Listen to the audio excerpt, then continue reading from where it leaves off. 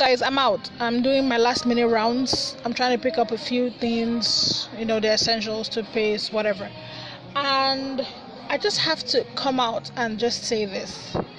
I am so scared about this virus because I'm far away from my family. I'm far away from my friends. I'm far away from the people that I really, really love. And at the back of my mind, I'm like, when is this going to end? It's like a never-ending anxiety because every day you go online, people are dying, the cases are increasing, people are becoming more positive, people are also, on the other hand, people are getting well, on the other side, people are dying, and you're just left wondering, like, when will this end? It really hurts me. It makes me really sad because you can't help it. You feel you're strong, you can do it, but at the end of everything, you honestly can't help it. And it's just really, really sad because I'm just thinking about the times I took for granted, the memories, the places. When you have your freedom taken away from you, even if it's for your own health benefit, it's like you're like, damn, I wish I did this more. Damn, I wish I hugged this person tighter. But at the end of the day, I just wish everybody good health.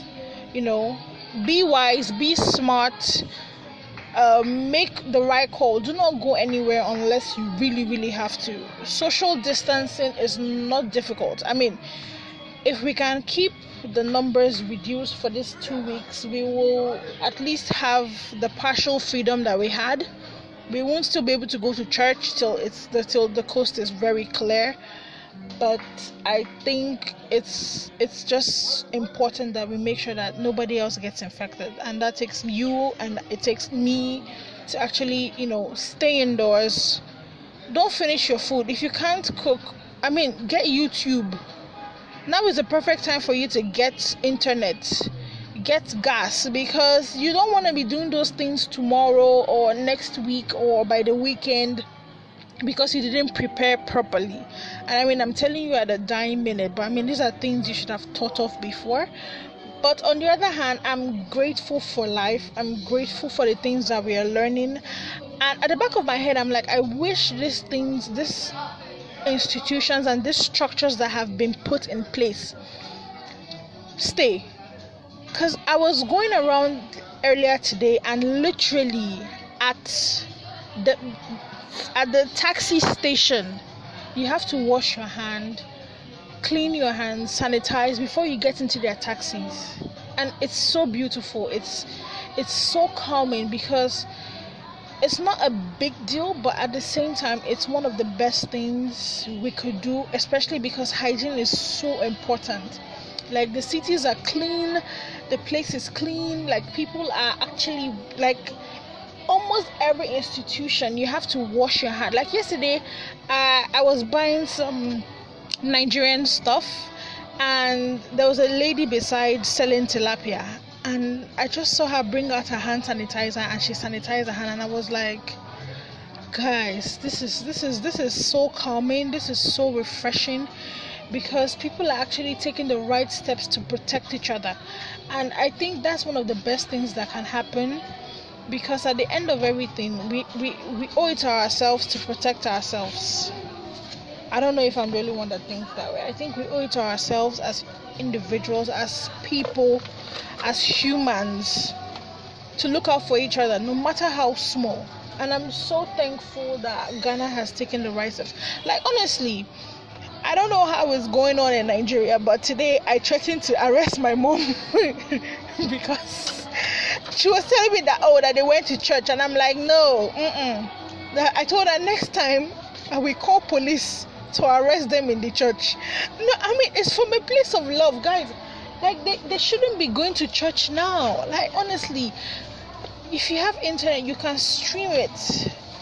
Or if you want to be extra, like, because on Twitter I saw a lot of parents actually tell their children to dress up for church, and they literally had church in their living room. There are currently about 5 people in the house. You guys can gather yourself, put the chairs, rearrange the house, put it in front of the TV, and have church. It don't mean God is in there. You save yourself the stress. I mean, because my parents are, I mean, they're not old, but I mean, I still have the right to be worried because I love them and I really miss them, and I'm not there because if I was there, I would probably nag and complain and talk. I mean, they might not listen, but honestly, I'll be like, guys, no, you have to stay indoors. It's not important. You can do it in the house, okay? It's not essential. It's not important that you go there. You can just sit at home, and God understands. That's the thing. And that's what makes it hard for a lot of people because even in Nigeria, they were holding a service at the mosque, and the police came in and arrested the imam, and it turned into a full-blown riot. And I'm like, honestly, I hope the lack of knowledge doesn't kill people because it's really sad. I hope people do not take their health and their life for joke. So please do the right thing. Wash your hands. If you don't have anything to do, stay indoors. Protect yourself. Protect those around you. Do not give your parents or your guardians a reason to worry because you can't sit down. We all miss going out because Charlie, after this thing is over, it's not gonna be easy. I'm gonna scour the city. They don't know about it. Anyway, guys,